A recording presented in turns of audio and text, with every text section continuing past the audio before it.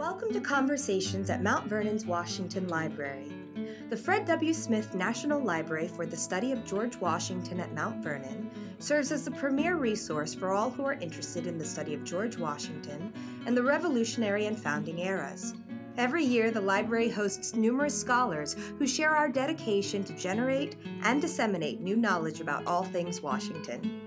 The library's founding director, Dr. Douglas Bradburn, has the opportunity to sit down with these scholars to explore their research, and we are so excited to share those conversations with you. Today's guest is Dr. Susan Dunn. Dr. Dunn is the Massachusetts Professor of Humanities at Williams College and is author of numerous history books exploring topics ranging from the American and French Revolutions to World War II. Dr. Dunn was also a guest speaker at the 2016 George Washington Symposium at Mount Vernon, which explored topics of Washington's presidency.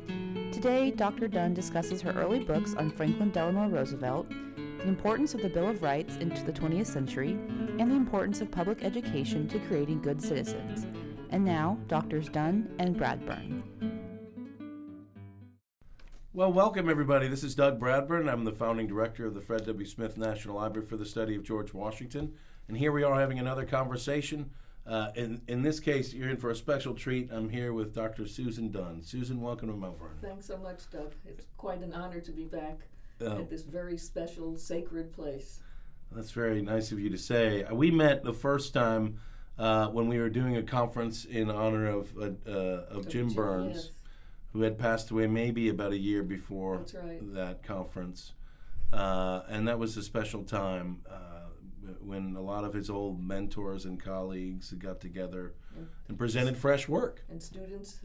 Ed Larson was here, and I heard your podcast with Ed. It Oh, was good. Great. Oh, good. Yeah, Ed's a lot of fun. Ed was one of our fellows here for a long time, so he was haunting me in the halls when we were first getting this building running here. He was a great person to lean on. And he always spoke so highly of Jim Burns and, of course, yourself. That's so nice of him. So, like Ed, you are incredibly productive. You've written so many books, I can't read them all out here. Well, it's because there's nothing else to do in Williamstown but work. It's a town of 6,000 people and 500 dogs, and you better work or else you're in trouble. And you've been there since you getting your PhD in 73. That's right. From Harvard. I am now the old guard, as they used to say. You're the Massachusetts Professor of Humanities at Williams College. And I guess do you teach in the leadership program at all, or are you all history? I am all leadership. Oh, you're all leadership. Yes, okay. Yeah. I don't have a PhD in history. Oh, really? So I am in our new leadership studies program that was founded by Jim Burns, James McGregor Burns, and by his colleague Al Goethals, who's now at the Jepson School of Leadership Studies at your neighboring University of Richmond. That's right. Now, Al is great as well. He's helped us out in our leadership programs here. It's my surprise then, I guess, that you don't have a PhD in history, because you're a brilliant historian and you've won many, many awards in history. So you can stick that in your hat anytime you want. And I'm sure you've got an honorary doctorate somewhere. I have a real doctorate from Harvard. Yeah, well, right. It's in French literature. In French literature. So that explains the French side, because your early work is in the French Revolutionary era. That's right. That's what convinced me to move to the Founding Fathers. Well, let's talk about that. So was it the book Sister Revolutions, French Lightning, American Light that made you see the American light when you were... It was first after an earlier book called The Deaths of Louis XVI, Regicide and the French Political Imagination. And after I wrote that book about this very bizarre foundational act of the French Revolution to guillotine the king, which they called regicide. However, if you believed in divine right monarchy, which many French people did, it wasn't regicide, it was deicide, it was the killing of God. So it was a very transgressive act. And after I wrote that, I taught a course with a colleague in American history, Robert Dalzell, who in fact wrote a book about Mount Vernon. Yeah. You remember Amazing. that? Yeah. And we taught a course on saints and martyrs And he did Washington and Lincoln, and I did Louis XVI and Joan of Arc. Oh, amazing. It was a nice seminar, but that was my first exposure ever to George Washington. What a great class. I would have loved to take that class. That sounds fantastic. And what was even greater for me, it was a transformative experience because I discovered George Washington. Yeah. And that really marked a 180-degree shift in my intellectual interests.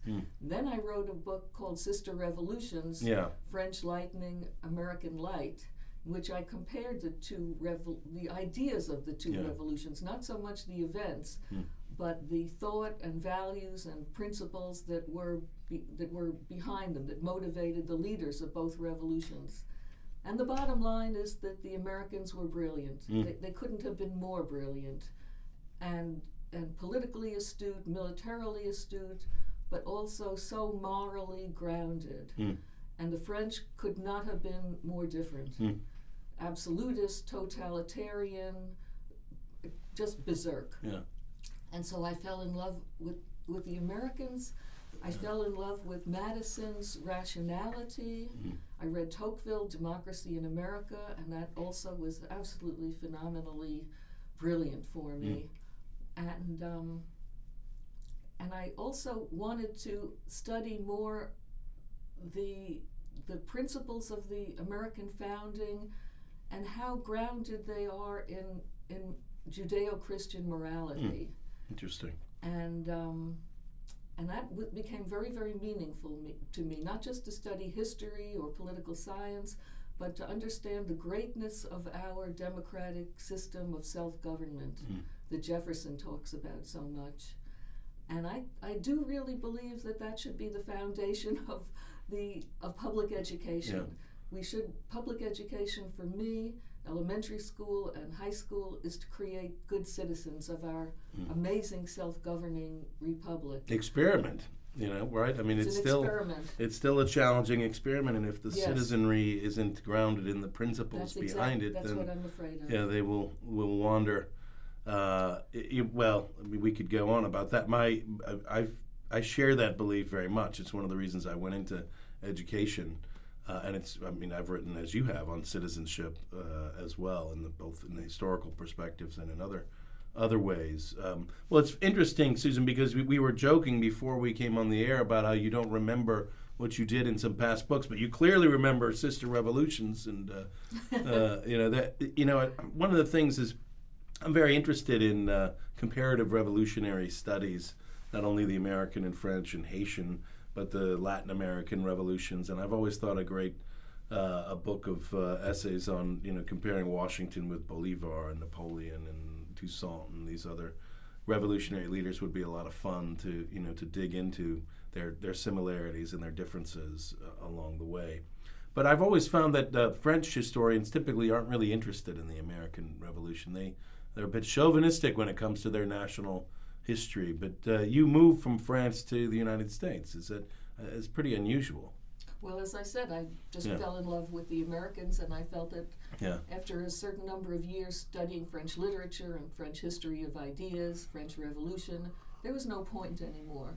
Because, frankly, I felt there was nothing uplifting, nothing for me to learn. I've been in school since 1950, since kindergarten, and part of the purpose of spending a life in academia is not only to impart what I know and a certain enlightenment tradition to new generations, because that's what's so sacred, but it's also to some extent for self-enhancement, for my own good, to learn more. And there was simply nothing more of value to learn from the French. It's the Americans and the British, our Magna Carta, and Anglo-Saxon principles of justice, equality, freedom under law, and especially due process. These values are so precious, and also the Enlightenment values of human rationality. I don't want to lose that. I don't want our civilization to lose these amazing principles, because in today's world, there seems to be a risk to Enlightenment principles, more theocracy, more tribalism.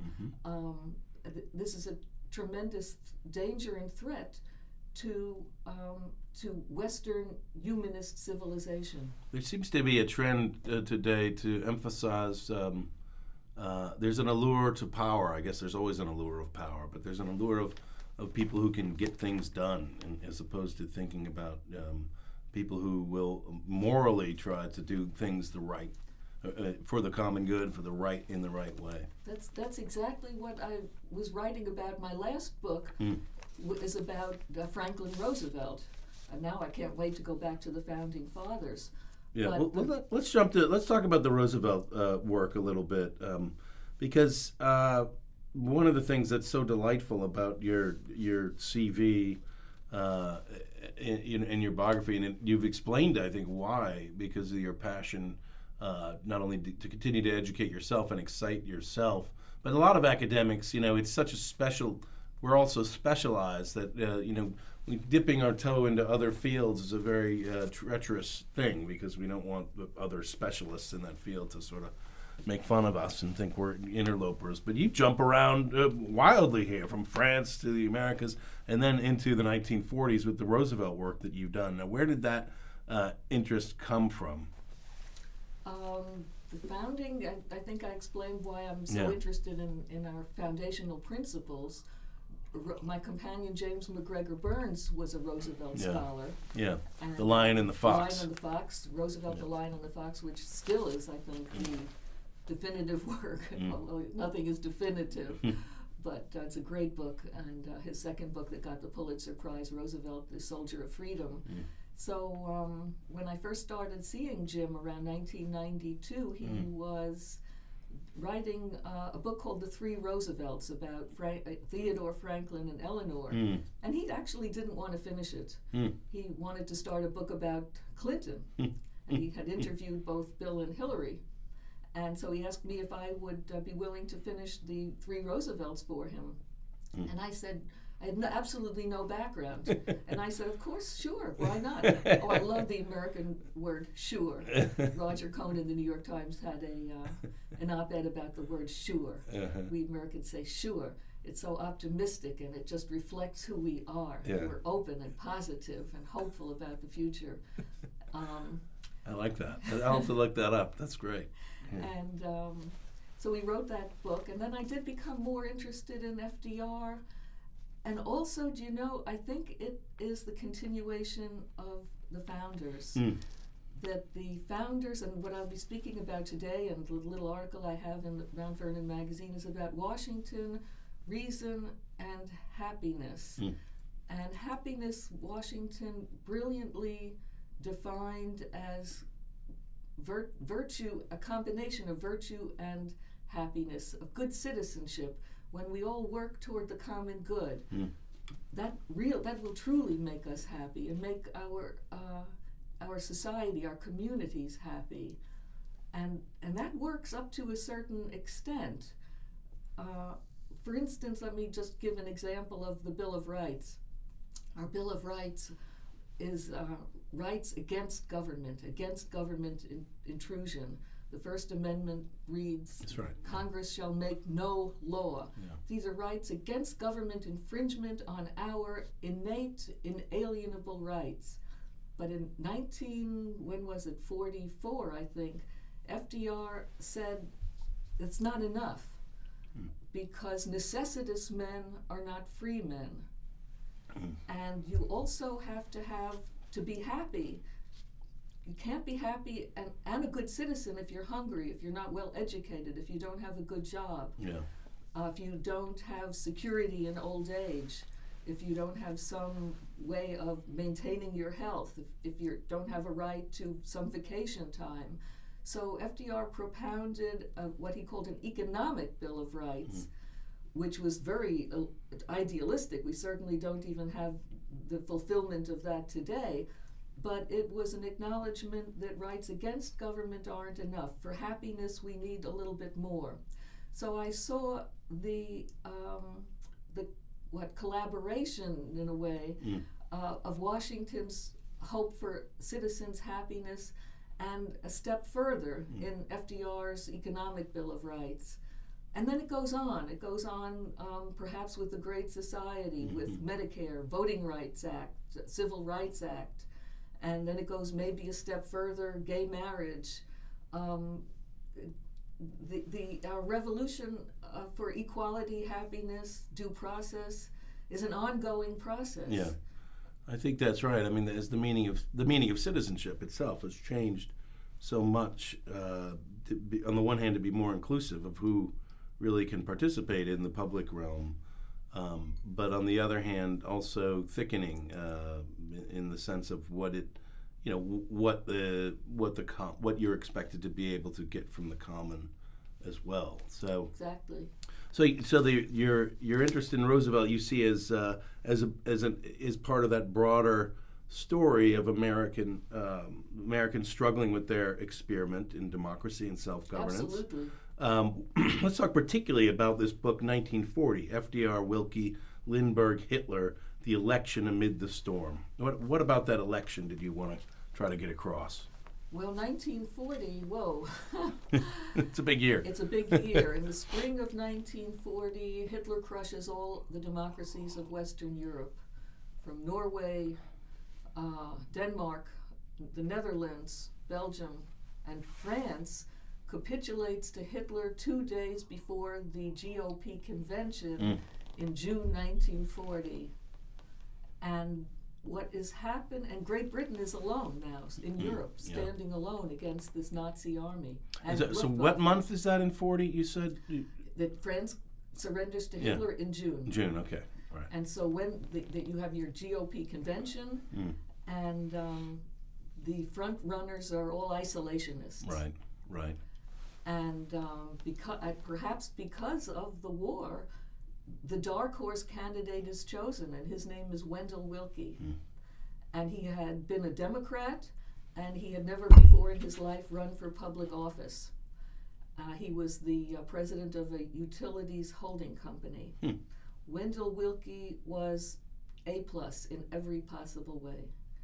And after he lost the election in 1940 to FDR, he helped FDR with the war effort.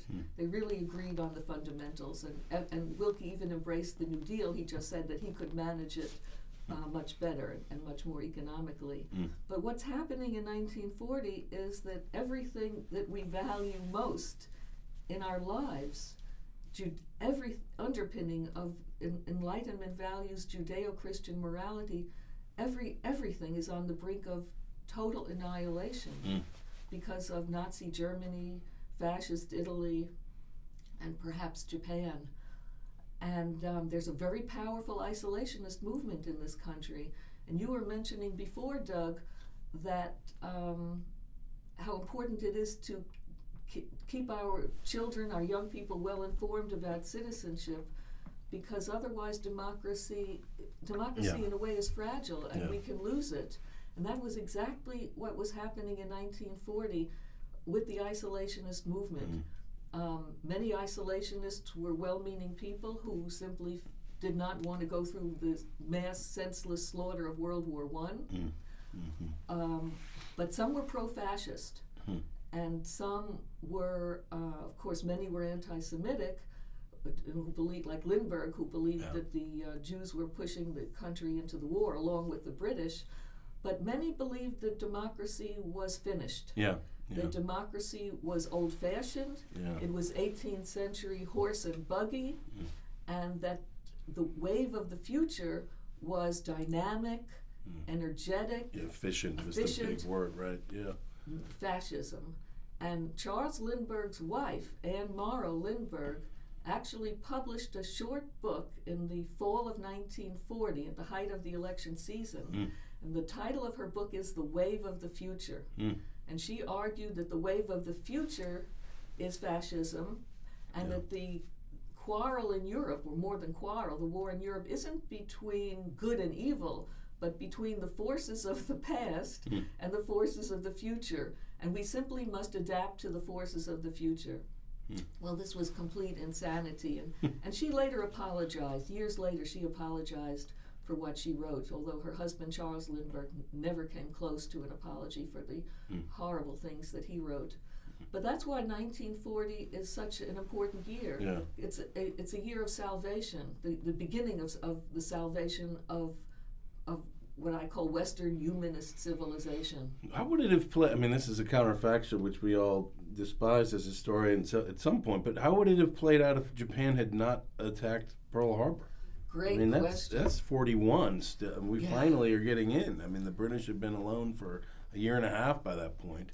We were slowly getting in, Yeah. and I just finished a manuscript about the last 2 months of 1940 and the first 3 months of 41, which I call FDR's third 100 days. That's good. I like that. Because historians, as you know, consider Franklin Roosevelt's first 100 days. There's so many books on the first 100 days.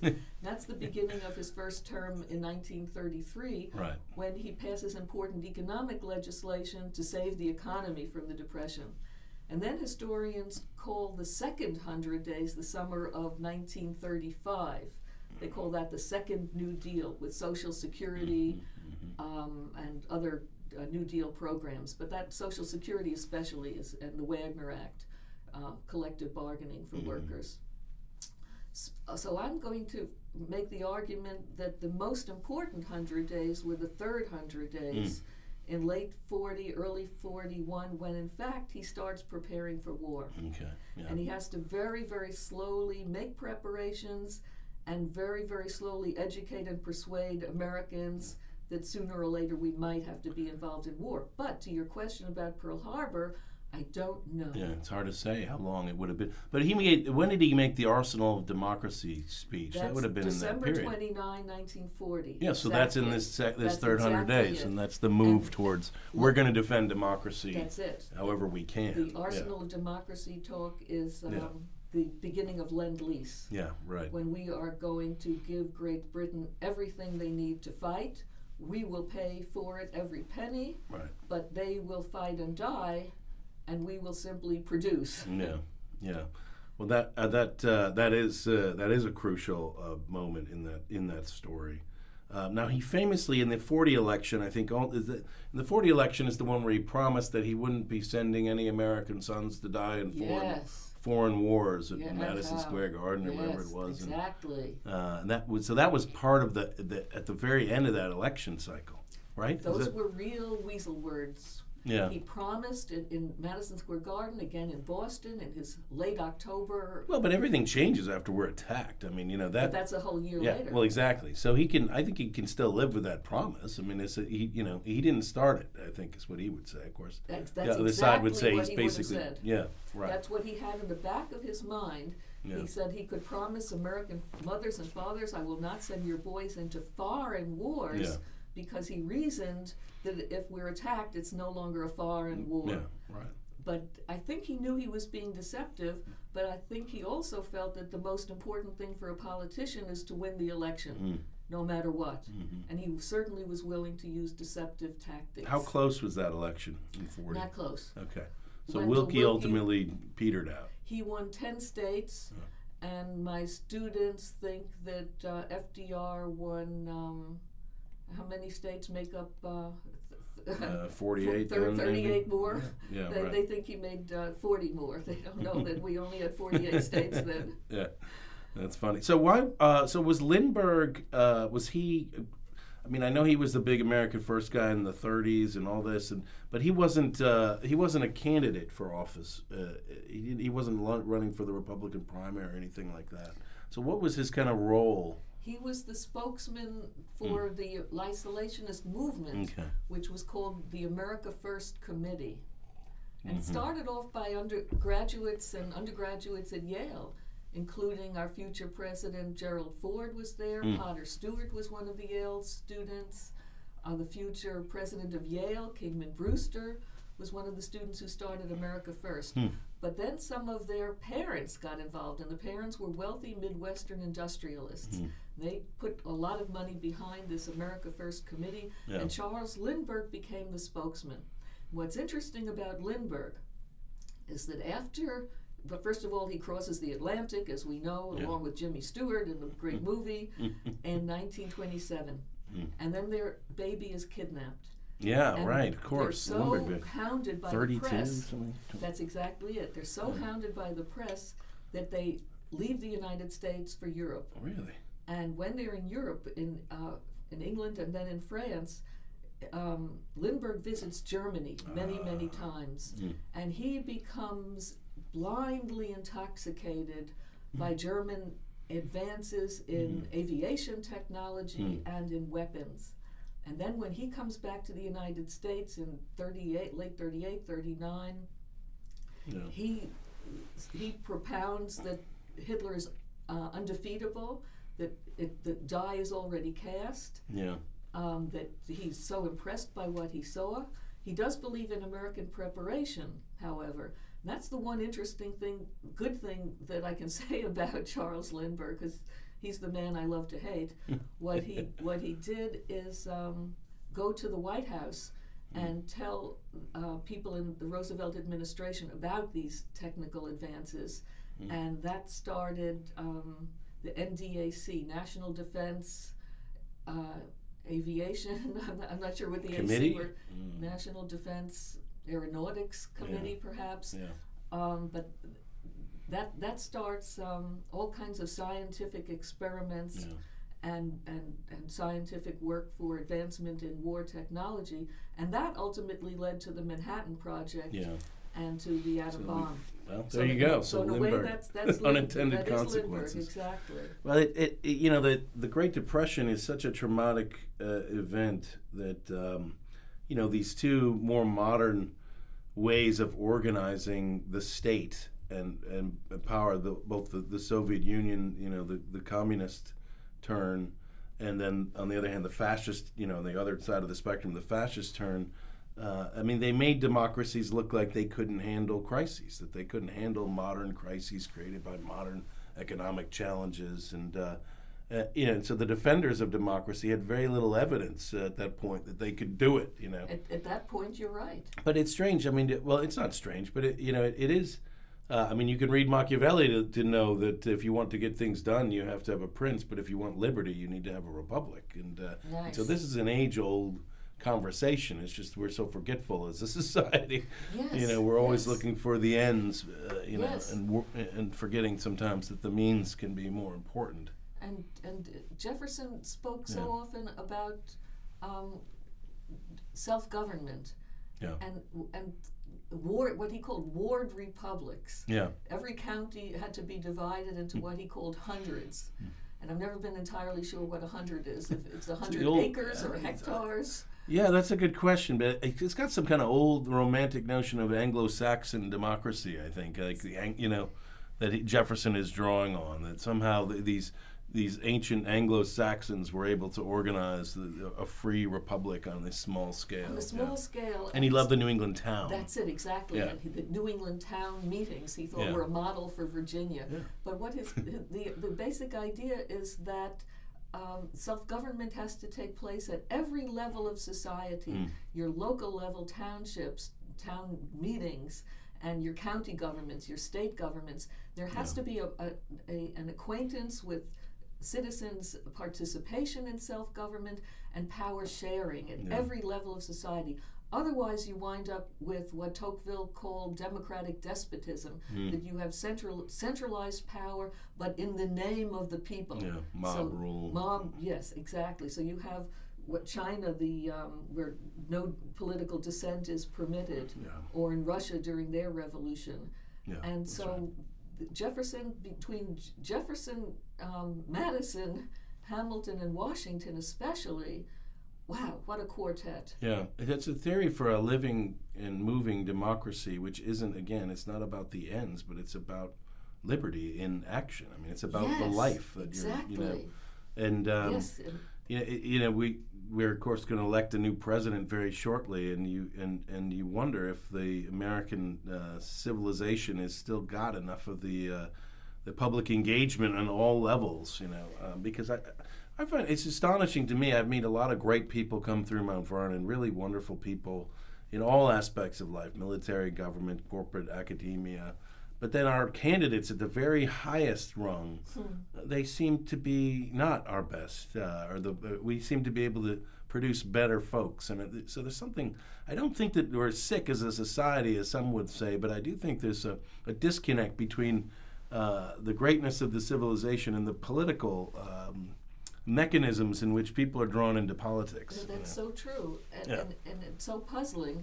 And I tell my students, what was the population in the 13 colonies? 2.5 million. 2.5 million, and that 2.5 million produced a Washington, a Madison, a Hamilton, and then that's the first tier, and the second tier, a John Jay, and a George Mason, and the list goes on. Patrick Henry, John Adams. I don't want to leave out. The list goes on and on. There used to be a commercial for some hamburger place, and somebody made fun of the paltry little hamburger and said, "Where's the beef?" Yeah, that's right. So now I'm thinking, where's the beef today? We have 330 million people, and we don't have the quality of leaders that we had then. Yes, and we've been studying and writing about leadership now for a long time, thanks to James McGregor Burns and your own work and many others.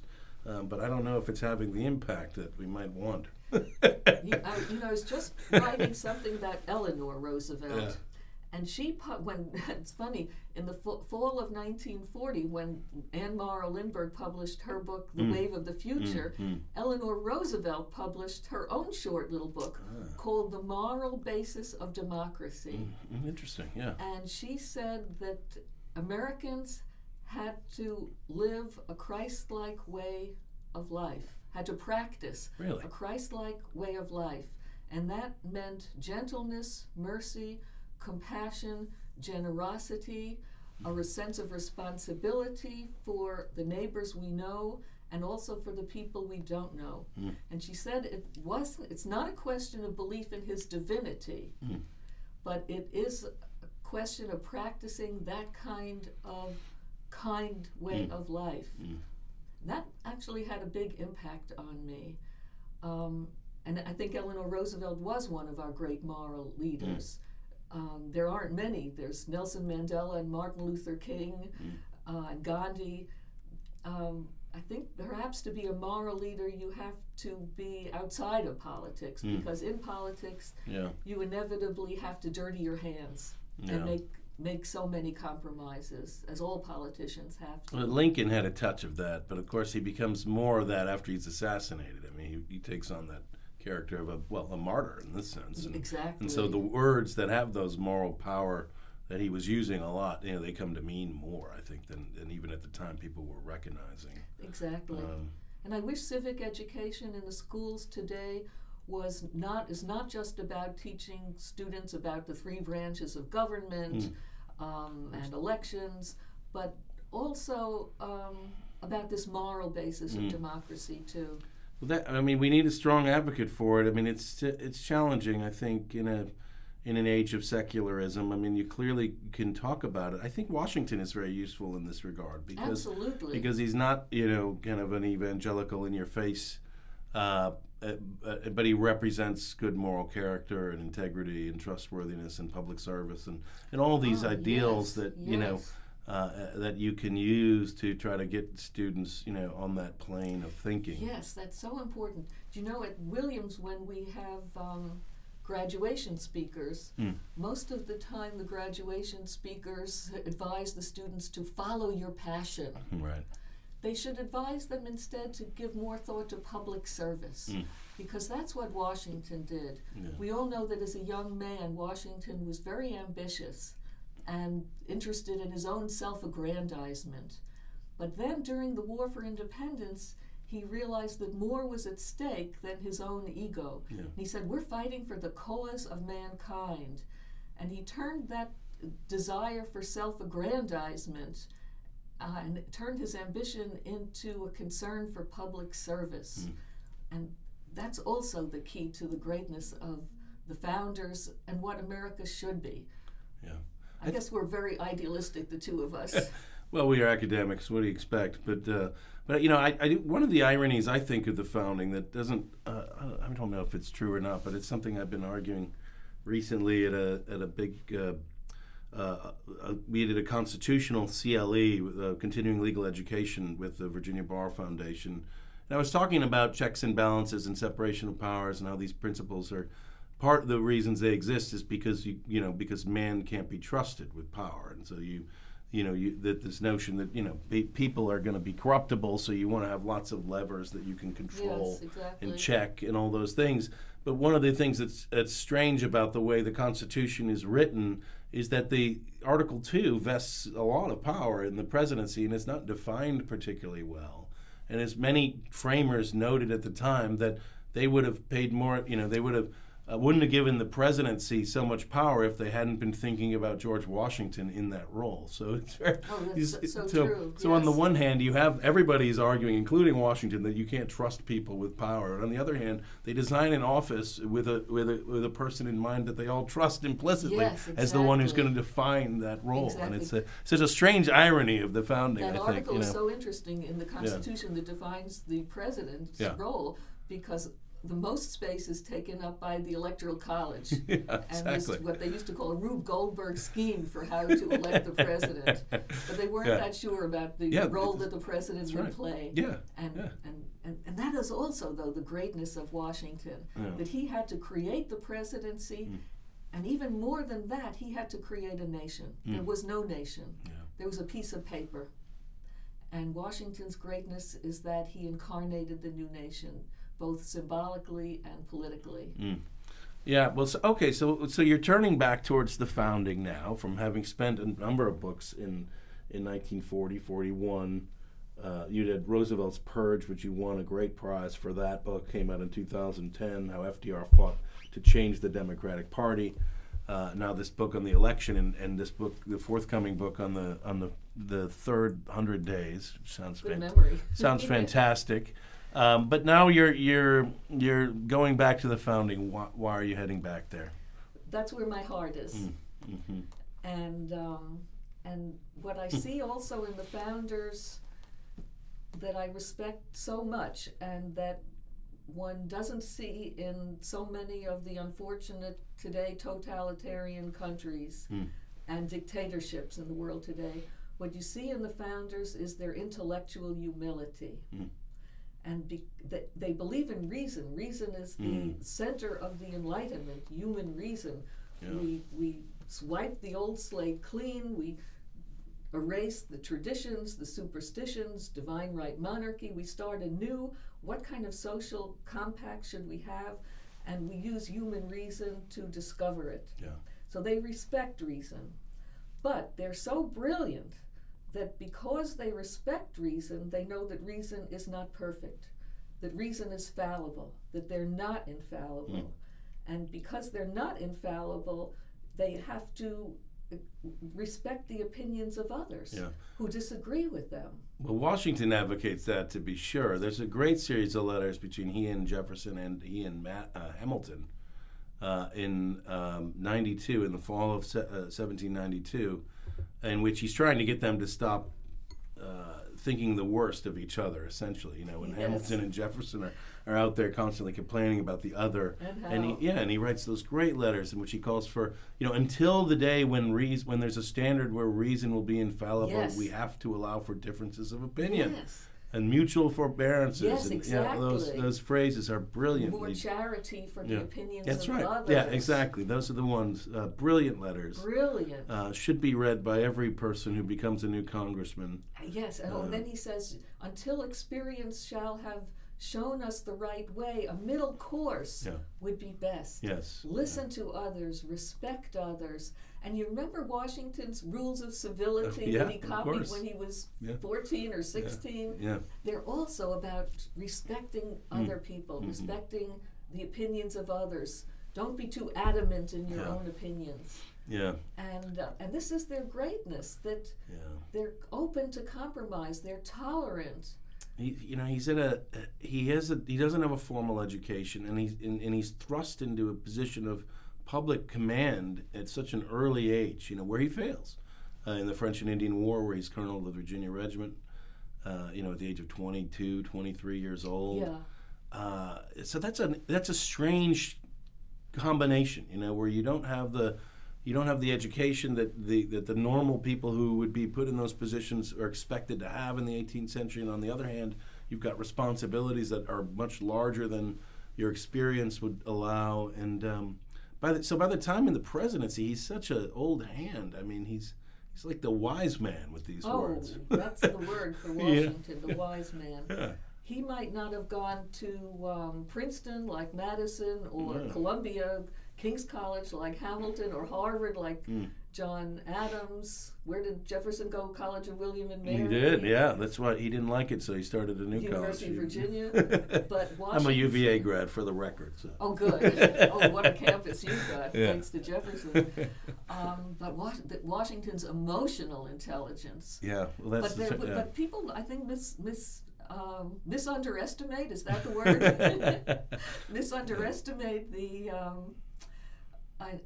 intellectual ability also, because I'm sure that there's speeches that Hamilton or Madison wrote for Washington, but there are other letters that he wrote himself. Absolutely. And they're also brilliant. Absolutely. They are brilliant. Yeah, that's that's an interesting ongoing challenge of biographers, even at the very earliest time. This argument, sort of, who was writing Washington's words and what did that mean about his own mind?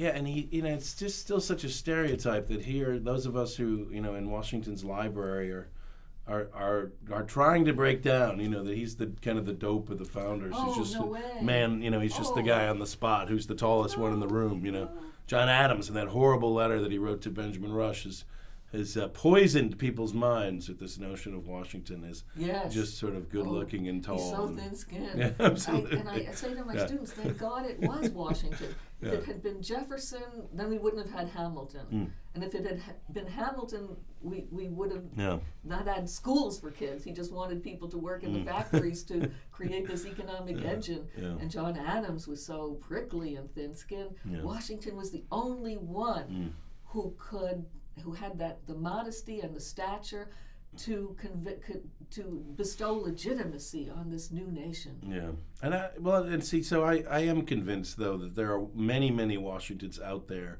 in American life today. I just would like to see them in political roles. I'd like to see them. I think our system is such that that kind of modesty and humility that he shows. I mean, you have to be a narcissist to run for political office and survive today. I mean, it's very difficult, to get the right traits, it seems to me. Absolutely. No, it's very sad commentary, and we need to keep up our American optimism and the word sure, but sometimes it looks like we have to work harder. Yeah, but we can do it. There's been worse times. There's been civil wars. There's been many, many things that this society and their system of government has come through, but it all comes back to the education of the citizenry and how essential that is. So thank you for being an academic and a teacher for your career and all your great writings and sitting down with me here today, and look forward to the great symposium we're going to have this weekend. I'm looking forward to it too. It's great chatting with you, Doug. Thank you very much. We hope you enjoyed this week's discussion. The Washington Library looks forward to continuing these conversations about our early American history.